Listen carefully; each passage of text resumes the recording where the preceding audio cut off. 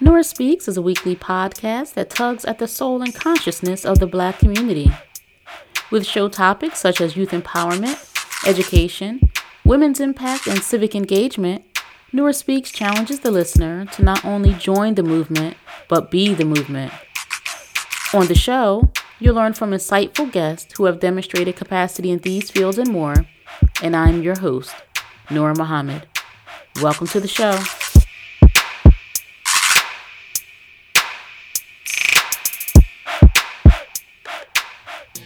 Yes, sir. Well, the lady who just spoke, when she says that America is the land of opportunity for whom? You have 20 million black people here who are still relegated to the role of second-class citizens, who are still knocking on the doors of the White House 100 years since the so-called Emancipation Proclamation, trying to get somebody to pass civil rights and recognize them not as a human being, but as a citizen. And the Muslims are not looking for any white people to accept us or recognize us as citizens. We feel that's putting the cart before the horse. The Honorable Elijah Muhammad says that until the white man realizes that the black man is a human being, you will never get any civil rights legislation or anything else that that is designed to make black people recognize her as equals or anything else. So we don't try for citizenship. What we're striving for is human rights, and to get these human rights, the Honorable Elijah Muhammad insists upon complete moral reformation among our people, and when that is brought about, automatically our status is elevated. Welcome to another episode of the Nora Speaks podcast, and I am your host, Nora Muhammad, and I'm grateful that you joined me in another episode of the podcast. I'm so grateful that you are a returning listener, or maybe you are a first-time listener. And if you are indeed a first-time listener, I would definitely encourage you to go back and listen to previous episodes once you've completed this episode, and subscribe to the Nora Speaks podcast. Let others know about the podcast, and make sure that you leave a rating and a review. But in that introduction, that brief clip that I played, you recognize that voice as none other than Malcolm X himself. And I think that what he said in that clip really sums up in such accuracy what's needed. We need our human rights acknowledged and respected before we can ascertain or demand civil rights. But this episode really is not about Malcolm X, although we will be talking about Malcolm. This episode is about us. And the title of this episode is Quit Quoting Malcolm. Now, why would you say that, Nora? Why would you say quit quoting Malcolm? We hear people quoting Malcolm X in debates to strengthen their arguments. They quote his words to empower their speech. But they don't take the wisdom in his speech to empower their activity or their actions. And I don't think that we do anybody any good if we're going to take the words that he said and feel powerful and not apply the wisdom there to guide our actions, guide our behaviors, guide our activity. And I know that Malcolm X is quoted because he has been used as a symbol representing Black power. And Malcolm X is a symbol of Black power. But the source of Malcolm's power was his teacher, the Honorable Elijah Muhammad. And what I see and what I hear are folks wanting the symbol but not acknowledging the source. And we have to remember that the symbol is only a representative, but the source is where the true power lies. And I'm so excited to be talking about this. And I really want to take my time because I want to get this just right. This podcast is a platform that I pray is used to share information and not just enlighten, not just empower, but to bring to light some issues that we have, to uncover some areas where we're neglecting, to encourage us to do better and to be better. And so I really want to take my time with this because I think this is a very, very important subject to talk about. You know, Malcolm X is a very recognizable, often quoted, greatly respected figure in Black history. And what many of us don't know is a thorough knowledge of Malcolm X's history. And I want to share some of that here. But again, this episode is not about Malcolm X. This is about us. And this is about us taking the words that he uses, or the words that he used, the words that he said that were so powerful, and completely not completely ignoring the fact that Malcolm X was a student of Elijah Muhammad, or completely ignoring the fact that when Malcolm spoke, as you heard in that clip, that he quoted the Honorable Elijah Muhammad.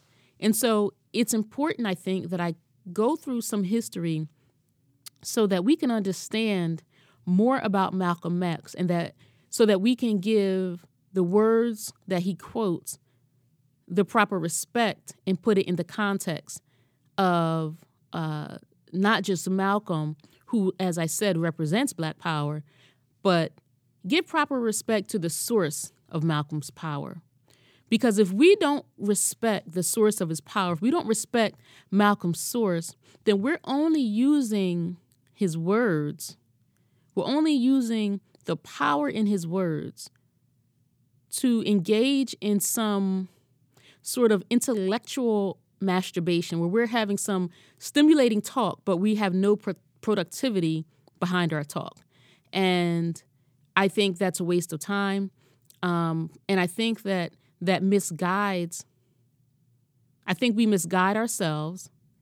I think we misguide our young people into coming up or using the most powerful quotes from the most powerful figures and not applying the wisdom to solve problems.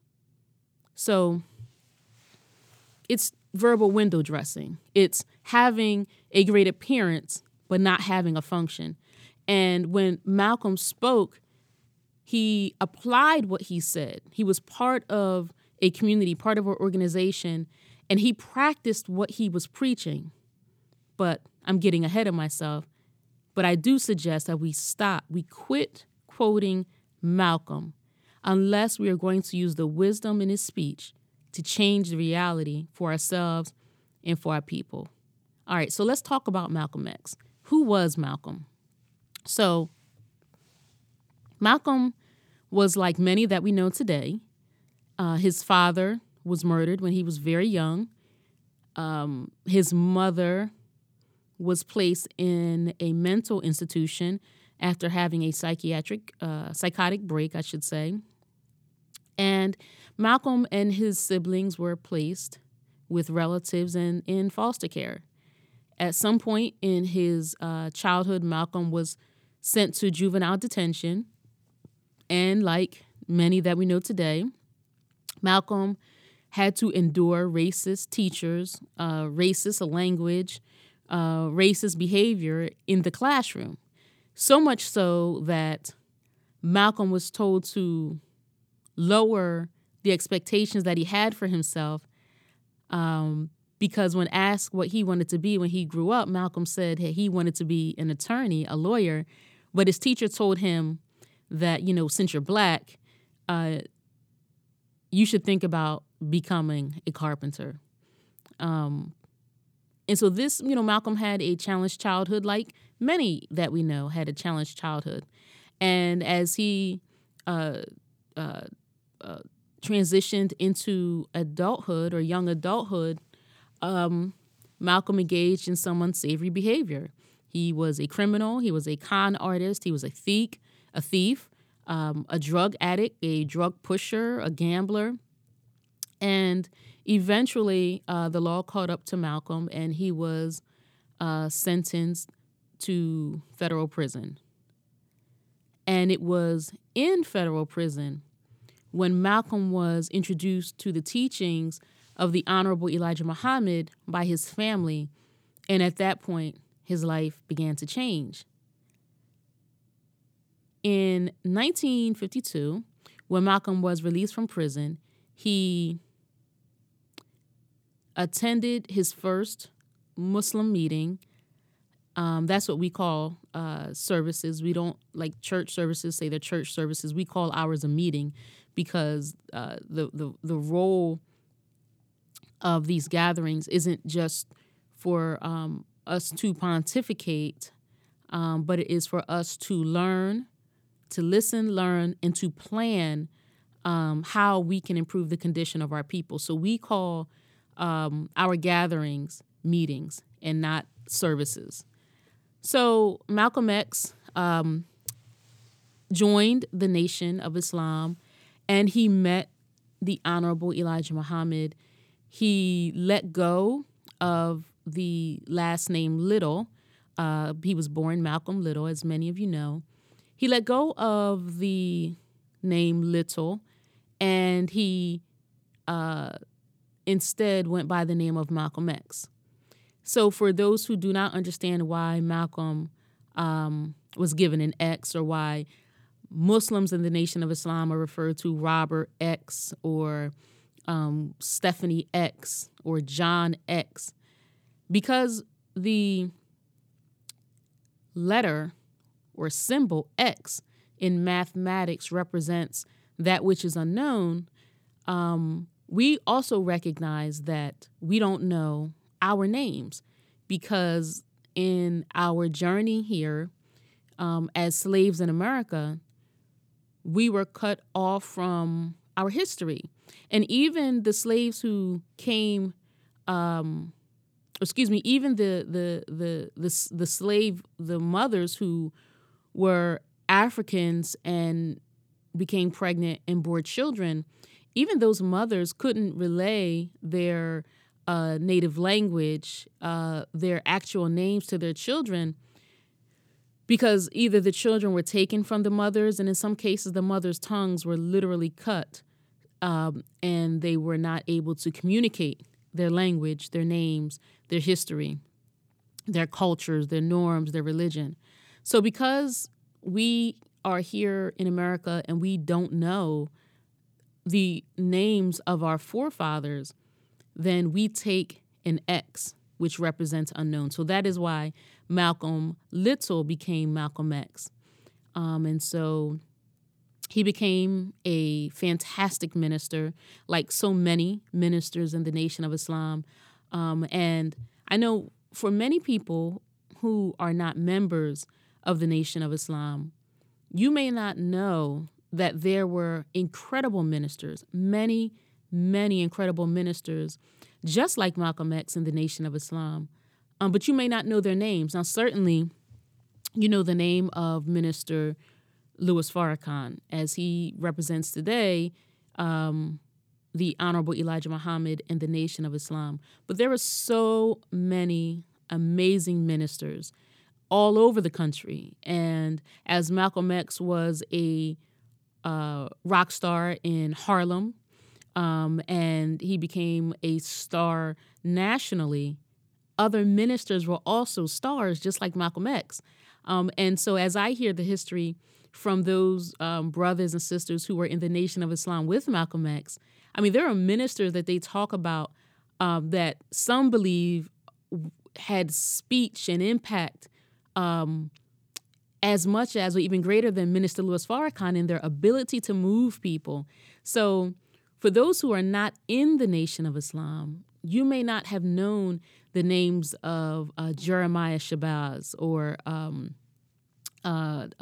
Minister Woodrow, Minister George, great brothers who were representatives of the Honorable Elijah Muhammad, similar to Malcolm X. But yeah, Malcolm X became a wonderful minister representing the teachings of the Honorable Elijah Muhammad. And as you heard there in that opening, and as you hear when you watch YouTube videos of Malcolm X in the 50s and early 60s, he quotes the Honorable Elijah Muhammad says this, the Honorable Elijah Muhammad teaches us that, because it was the wisdom of the Honorable Elijah Muhammad. It was the program of the Honorable Elijah Muhammad. It was the platform, the training.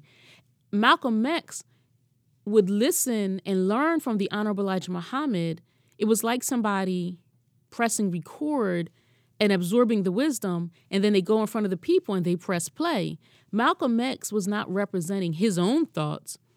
Malcolm X, in fact, expressed his own thoughts and his own wisdom when he was in the streets, and his own wisdom landed him in trouble. But then once he recognized that the Honorable Elijah Muhammad had a platform, a position, and a wisdom that was beneficial, then he became a student like so many of us and began applying the teachings and the wisdom to his life, and things changed overnight. And so the experience that he has had and is the same experience that many others have had. And so that's why when you hear him saying the Honorable Elijah Muhammad teaches us this, the Honorable Elijah Muhammad teaches us that, it was Malcolm X not taking credit for wisdom that wasn't his. He wasn't spouting his own wisdom. He was spouting the wisdom of a very, very wise teacher. I saw a picture once, and it said, it was a picture of the Honorable Elijah Muhammad, and it said mentor to Malcolm X.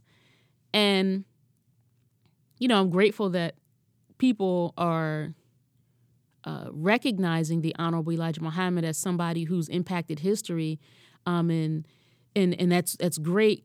But I think the term mentor is certainly too little a term to be applied to the Honorable Elijah Muhammad, who took somebody like Malcolm X, a convict, a drug addict, a drug pusher, a gambler, a thief, and other people who had issues like pimps and prostitutes. And, you know, there was a time the conditions exist today, you know, where we just find ourselves in very, very awful, deplorable conditions. And the Honorable Elijah Muhammad reformed people who had very, very unsavory lifestyles. Malcolm X is just one example. He's probably the most famous example because he is the example that is promoted the most. But what you see, as I'm stating, what the Honorable Elijah Muhammad did from Malcolm, he did that for hundreds of thousands of people. Malcolm X is just one example of that. And so Malcolm X was a representative of the Honorable Elijah Muhammad, like Minister Louis Farrakhan is today, like Minister Woodrow was, like Minister Jeremiah Shabazz was, like Minister John Muhammad was out on the West Coast. You know, there are so many great ministers. And when they spoke in representation of the Honorable Elijah Muhammad because they recognized that he was the source of the wisdom. They didn't take credit for it. Well, that's one of the reasons why most people think that Mr. Muhammad teaches hate. But if there is a rattlesnake in the field who has been biting your brothers and your sisters, and you go and tell them that that's a rattlesnake, and all of the harm that has ever come to them has come to them from that particular source, well, then that rattler will think that the warner is teaching hate. He'll go back and tell the other snakes that this man is teaching hate, this man is teaching hate, but it's not hate. It's just that when you study people who have been harmed and discover the source of their injury, the source of all of their defects, and you begin to point out that source, it's not that you hate the source, but your love for your people is so intense, so great, that you must let them know what is wrong with them, what is the cause of their ills. And this is one of the basic factors, I believe, involved when people think, or when the propaganda is put out that Mr. Muhammad teaches hate. He teaches black people to love each other. And our love for each other is so strong, we don't have any room left in our heart. So you heard there in the clip where Malcolm X was defending the Honorable Elijah Muhammad for being called a hate teacher. And it's convenient for somebody who is guilty of hurtful actions against another to point the finger to the one who exposes their guilt. It's easy for them to point the finger and say, well, that person's being hateful. No, that person isn't being hateful. That person is identifying you. And it's hard for people to swallow that. It's hard for people to take that, especially if they're interested and continue to hurt people, exploit people, take advantage of people, or oppress people. So it's not that the Honorable Elijah Muhammad was a hate teacher. He was just a truth teller. But so now we're going to get into some things where things turn in the history of Malcolm X, and where things get tricky for those who don't really know the history and don't understand the Nation of Islam and don't understand who and what we are and the protocols and our belief system. So folks like to say that they know Malcolm X or they are an expert on Malcolm. And I wish we would stop quoting Malcolm X or stop pretending to be experts on Malcolm X. If you have not walked his walk, if you have not studied what he studied, if you have not processed as he's processed, then how can you say that you're an expert on Malcolm X? It's like somebody needing their car repaired. And so who would you determine is the expert in car repair? The person who is a practiced mechanic or the person who read about practiced mechanics? We can't cheapen others by claiming to be an expert if you did not take the same walk, if you didn't take the same course of study. And we throw these things around, and we really have to examine our language, and we have to be less intellectually lazy. We just throw these things out there, and many of us don't even know that begs a question. How can you be an expert and you never repaired a car? You only read about car repairmen, or you only read about mechanics. You were never on a football field, but you want to tell me that you're an expert in football, but you've never ran for a touchdown, threw for a touchdown, prevented a touchdown. You've never called a play. You've never sacked a quarterback, but you want to tell me that you're an expert in football. I beg to differ. It's just not the case. And so we have to be wise, and we have to listen closely and acutely to what people are saying to us. And I say that because there's so many forums where people are speaking out as if they're experts, as if they have knowledge, or as if they're leaders, but they have no application. All they have are delicious quotes that they're spewing, and they haven't built anything with any of the words that they've read, that they've heard, or that they're saying.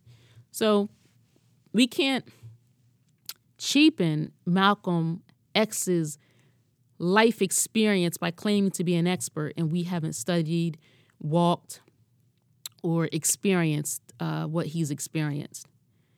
But I do want to continue in the history, because this is important for those who don't know. I don't want to say the inside.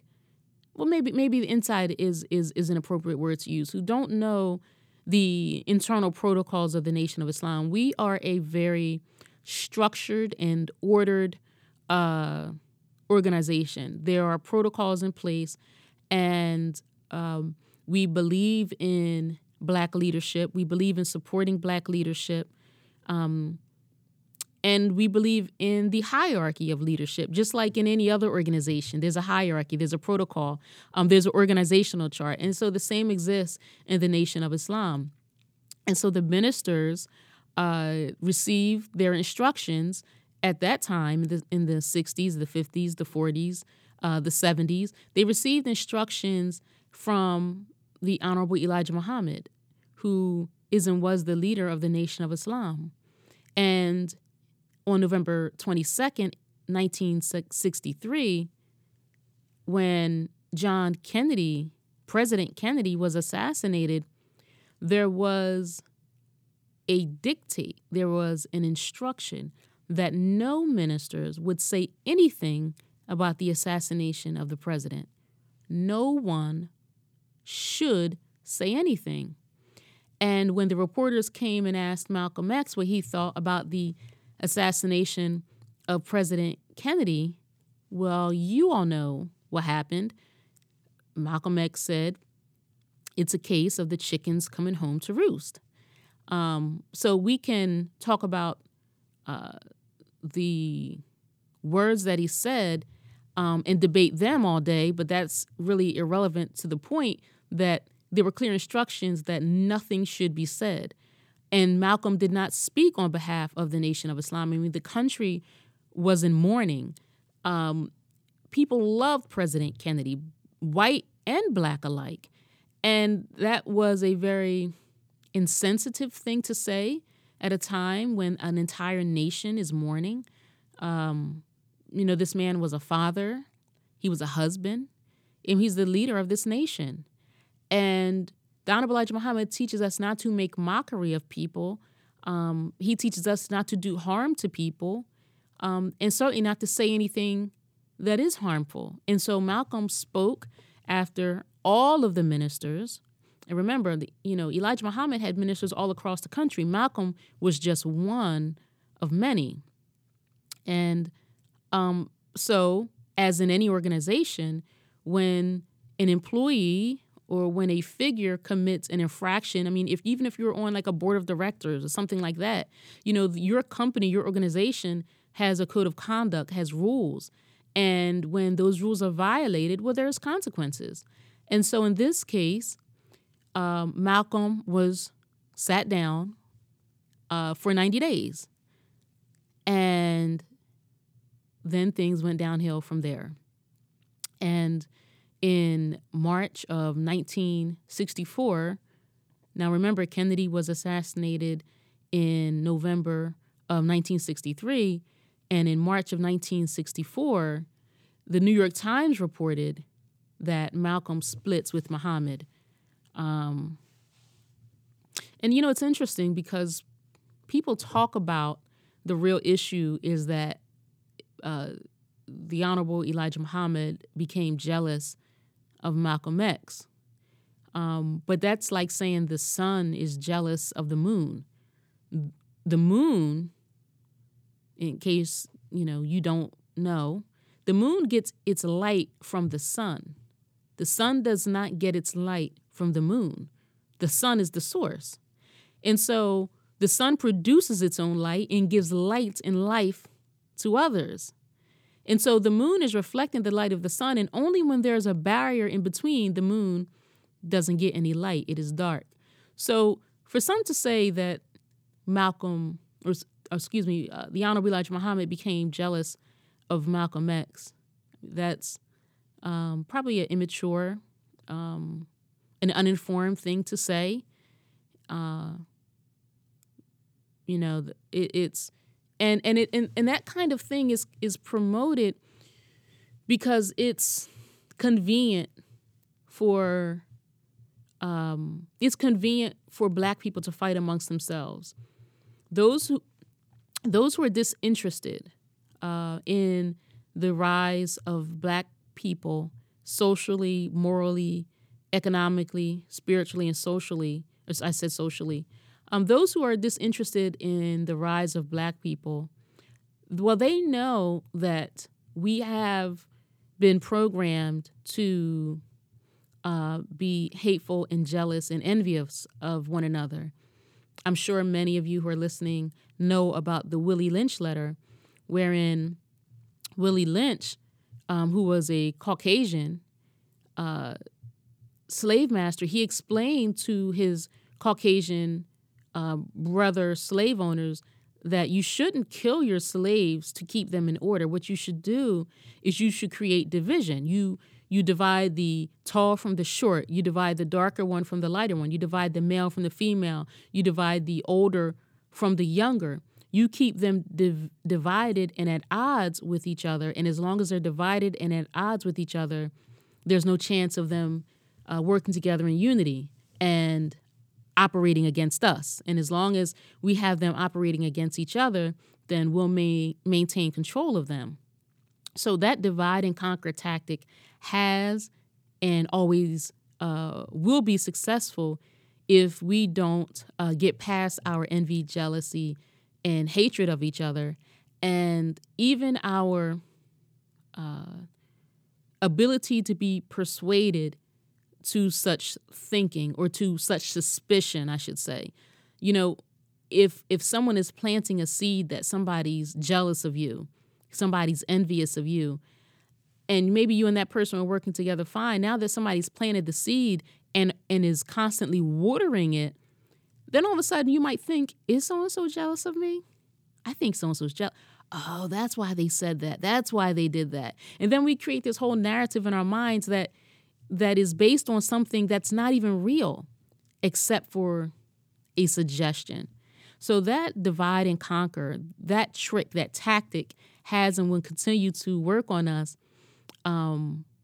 if we allow others to involve themselves in our internal workings instead of keeping our internal workings internal. When we let others or outsiders in, this is the kind of things that happen. So that's convenient for them to promote that to us who weren't there, who don't know the relationship of these two men. And looking from the outside, oh yeah, that man is jealous of Malcolm because he's such a star. And like I want to remind you, there were many, many ministers who were stars. Malcolm was just one of many. And I would encourage you to attend a Muslim meeting so that you can become more acquainted and become more aware, and even go and ask questions and ask about ministers who worked in that city before, because, and this isn't because I want you to go to the mosque or go to the temple and become a Muslim, but it's so that you can get information. You know, you're not going to learn this in your history book in high school or college. There's a reason why this history is omitted from schools. So I would invite you to just go to the source. That's the most reasonable way for us to get information, is to go straight to the source, because you don't have to take my word for it about how great these ministers were and how they impacted their own communities. You don't have to take my word for it. There are others who can bear witness to this, who I have no relationship with. But let's move on. So like I said, Malcolm became an exceptional man, an exceptional minister, by putting into practice what he learned from the Honorable Elijah Muhammad. He was not the possessor of that wisdom prior to meeting the Honorable Elijah Muhammad. And as you heard, and if you Google or search YouTube for other audio clips of Malcolm X, you will hear him and other ministers saying the Honorable Elijah Muhammad says this, the Honorable Elijah Muhammad teaches that. But when you and I talk about Malcolm X as if he was somebody who was independent and had his own independent wisdom, then we're doing a disservice to his teacher. We're doing a service to Malcolm X and what he said. And we're also doing a disservice to ourselves. And the Bible teaches us in Proverbs 3:27 that we should give credit where credit is due. The Bible says, withhold not good from them to whom it is due when it is in the power of thine hand to do it. So regardless of whether we like the Honorable Elijah Muhammad, regardless of whether we like Muslims or we like the Nation of Islam, we have to recognize that it was Malcolm X's introduction to Elijah Muhammad, the program, the teachings, the training. That is what made Malcolm shine so bright. That is what illuminated this man. It was those teachings from that man. So when we talk about Malcolm X and,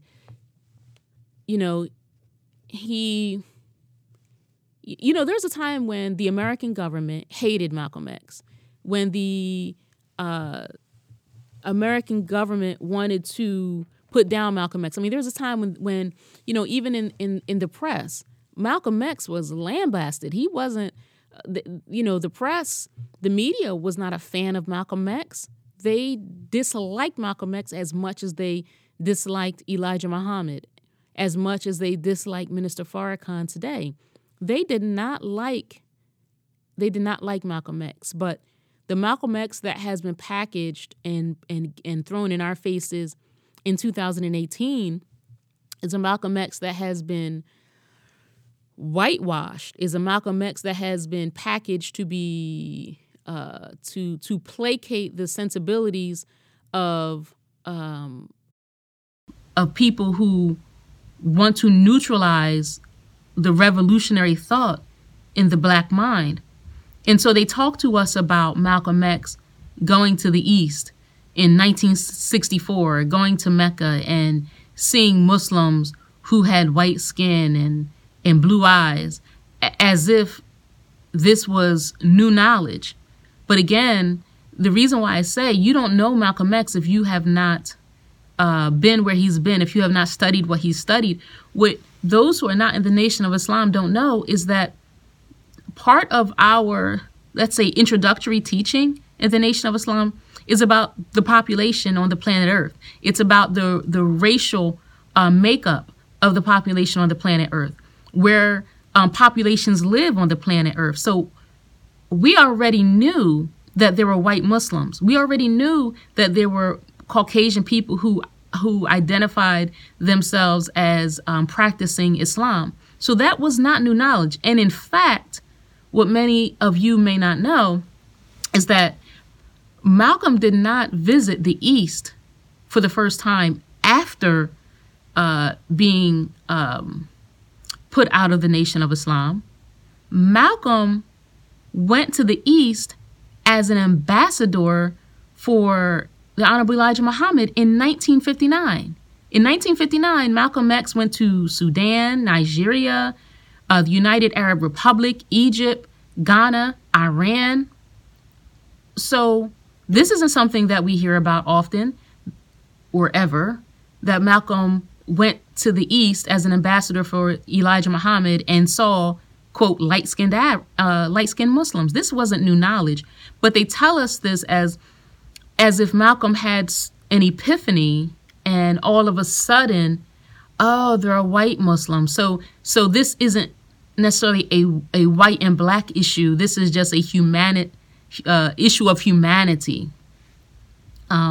Because remember, like I said, they want to neutralize the revolutionary thought in the black mind. And so by telling us and promoting to us that Malcolm had a moral reformation while visiting the East, when he realized for the first time that there are white Muslims, is simply incorrect. It is inaccurate and it is not factual. And again, you don't have to take this from me just because I'm saying it, although I'm telling you the truth.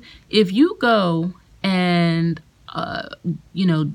visit a Muslim mosque in your area, you can ask, what do you learn when you join the Nation of Islam? Do you learn about the population of the planet?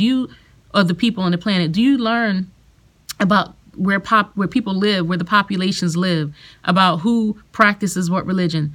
This is not new knowledge. The children who attend the private school at the University of Islam, they know this. And anybody who has studied in the Nation of Islam knew this.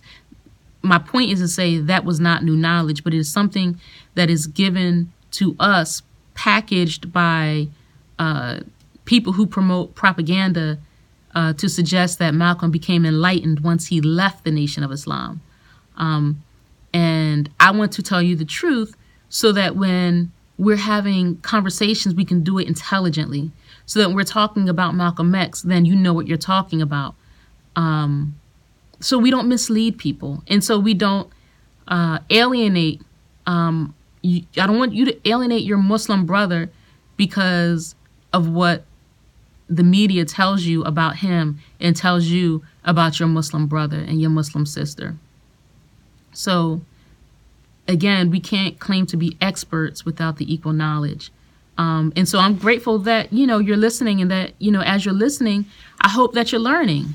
Malcolm X was in the Nation of Islam for 11 years. And once he was put out of the Nation of Islam, he was out for about a year before he was assassinated. And I know that there is propaganda that tells you that Malcolm left the nation because he learned about some insidious scandal. They don't tell you that he broke protocol. They don't tell you that he acted out of turn. They don't tell you that he was sat down for 90 days, as is the protocol in the Nation of Islam. And so once Malcolm was dismissed for his behavior, because again, like I said, initially he was just sat down, and, if you make a mistake and in an organization, if we make mistakes, then, you do what you got to do. You do your time, and, maybe you're put back on probation. Those who have had issues at work or who have had issues in organizations that you're in. There's bylaws, there are rules. And in this case, Malcolm broke a rule. And, we don't tolerate slack talk, gossip, and rumor. We don't tolerate that because that's disruptive. Civilized people don't engage in those kinds of behaviors.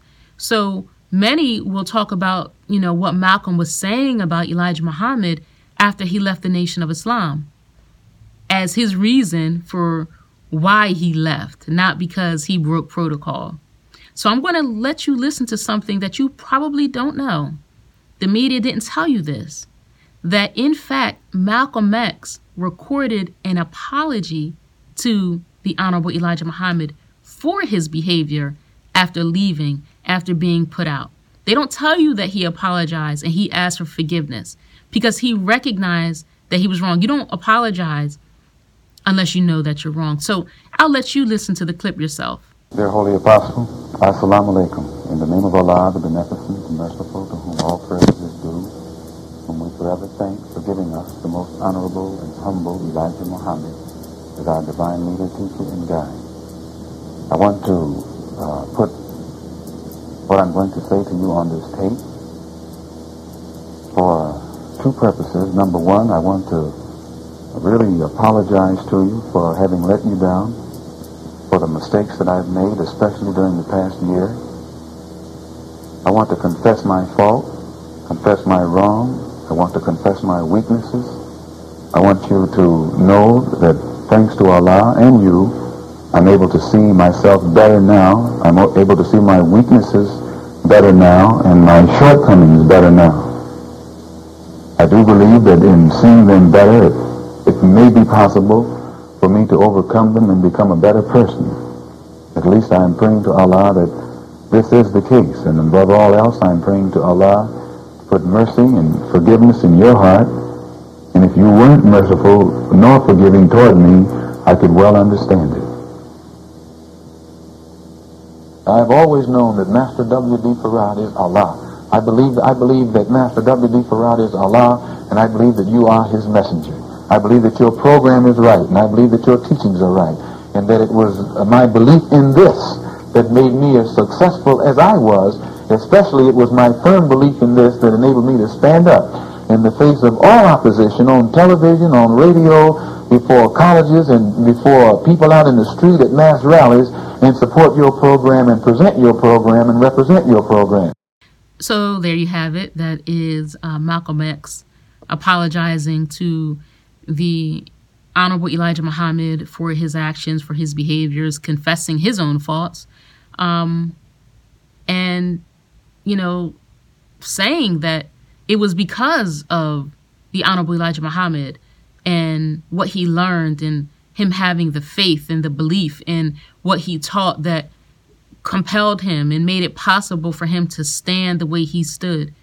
Again, even after, I don't know, what did they say, splitting with Muhammad, here he is, after slandering the man, apologizing to him. And I know that, there's rumor that Malcolm X was killed by members in the Nation of Islam. And so I guess I have to talk about that. One, the Nation of Islam did not kill Malcolm X. We have the greatest, the greatest spy capacity in America. The CIA does an outstanding job listening in, spying covertly and overtly on people and groups that they find subversive or suspicious or questionable. And just like they spied on Dr. King, they spied on Elijah Muhammad, Louis Farrakhan, Malcolm X, me. If you are engaging in activity that is resurrecting the thoughts and actions of Black people, more than likely you've been tuned into, if you will, by the federal government. But, if you commit no crime and you do no wrong, then there's nothing that you should worry about. So we know that the FBI was looking for the rise of the Black Messiah. And this is their language. They were looking to stop the rise of the Black Messiah. So they were definitely interested in what was happening in the Nation of Islam. They were caught having wiretapped Elijah Muhammad. And they wiretapped others. Like I said, Martin Luther King, Medgar Evers. So that is not new. And the reason why I bring that up is because certainly if they had the proof, if they had the evidence that the Nation of Islam conspired and killed Malcolm X, they would certainly produce it. Even the allegations that Malcolm made against the Honorable Elijah Muhammad, like I said, they were busted wiretapping and spying on the man. So again, if he was some wrongdoing, fraudulent man, why wouldn't they produce the evidence? So there is no evidence linking the Nation of Islam to the assassination of of Malcolm X. And even, Malcolm, in that year after being out of the Nation of Islam, did receive death threats. He was under the threat of death. But he himself told Alex Haley, and I quote, "The more I keep thinking about this thing, the things that have been happening lately, I'm not at all sure it's the Muslims. I know what they can do and what they can't. And they can't do some of the stuff recently going on. The more I keep thinking about what happened to me in France, I think I'm going to quit saying it's the Muslims." And even Malcolm X's daughter, Ilyasah Shabazz, in a recorded interview, and I'm going to link to this interview in the show notes so you can view it for yourself. But Sister even said that her father felt like and believed that he was being watched and followed by the CIA when he was in Mecca, not the Nation of Islam. And she said herself that Malcolm was a threat because he had gained the support of 33 heads of state in Africa, African heads of state. And Malcolm was working with them to bring light to human rights violations to the Supreme Court of the United Nations. So she believes that this is why Malcolm X was a threat to the United States in that time, and him believing that he was being followed by the CIA. He was working with these African leaders to uncover human rights violations and crimes that were being committed.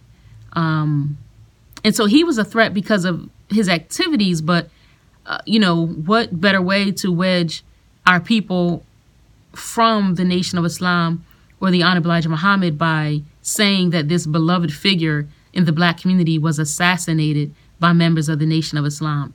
And I will say, and this you can Google for yourself, of the 3 men that were convicted of the assassination of Martin Luther King, or I keep saying Martin Luther King, of Malcolm X, only one claimed to actually being involved and said that the others were innocent and they were not members of the Nation of Islam. So, you know, I want to say don't believe the hype.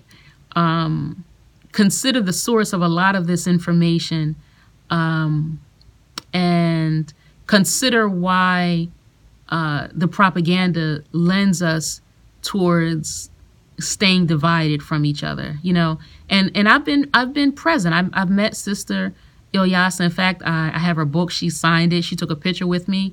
She's a beautiful sister. She's certainly an intellect. And, you know, when I met her and spoke with her, she certainly didn't seem to have any suspicion or hostility to me. And I'm certainly identifiable as a member of the Nation of Islam. And I think that we have to be intelligent, and we have to remember, you know, the tactics that people employ, you know, overtly or covertly. The words that are dropped, the names that are dropped, the language that is used to create suspicion and division amongst our people, you know. And, you know, remember, before Malcolm received the teachings and studied the teachings of the Honorable Elijah Muhammad, he was a menace to society, you know. And then once he, you know, got this wisdom, he not only was able to change his life by implementing the wisdom, but by sharing with others, he changed the lives of others, and he changed the conditions. And remember, you know, I'm telling, this episode again isn't about Malcolm X, but I had to share the history so that you could understand why, unless we are using the wisdom that Malcolm spoke, to stop quoting him, stop cheapening this man. Quit quoting Malcolm if you're not going to apply the wisdom to move things, to organize. Remember, Malcolm was not an individual. He was a part of an organization of people who sacrificed, depended on each other. They built together. They practiced what they were preaching. You know, a lot of us, we just want theory. Malcolm X gave the theory and the activity, which was the evidence of the truth of the theory. So, you know, instead of trying to sound intelligent and empowering our words, take the words of the brother and use them to be inspired to action, to be inspired to organizing, to be inspired to work. Let's stop being talkers. Quit quoting Malcolm if you're not going to do the work that Malcolm did. He had evidence behind his words. He had the evidence of action in his words. My question is, do you?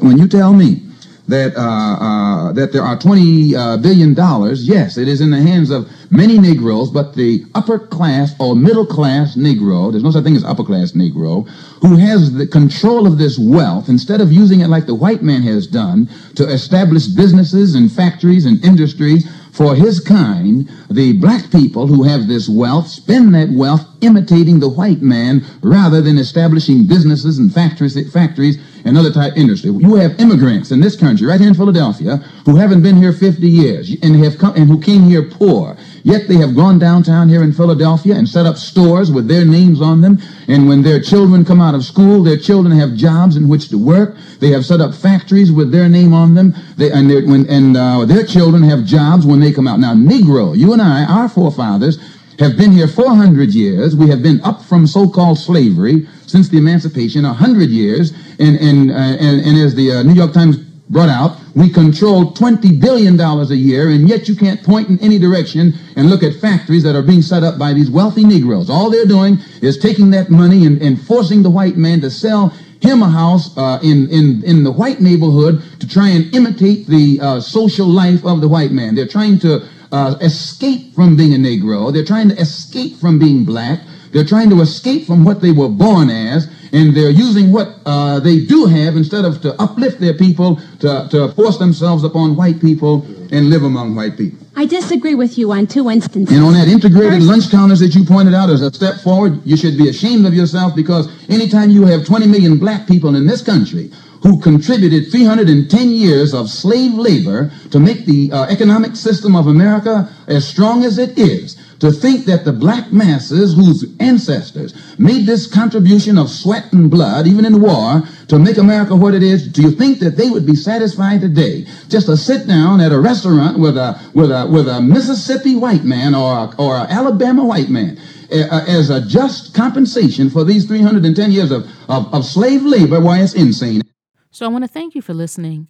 I really hope that I made my point, and I hope that the words of Malcolm X himself illustrates my point of why it is so important that we don't just use the profoundness in his statements to elevate our speech and elevate our egos and self-importance, but we use the words and we use the power in his words to amplify our efforts at organizing, at building, at working together, sacrificing, organizing, and having activities with those who think like us, those who recognize that we have needs, those who acknowledge that we don't have to stand and plead and beg and degrade ourselves for entrance into a society that has not acknowledged our civil rights, let alone human rights, but that because we have the dignity of being black, because we have the divineness of being black, because we have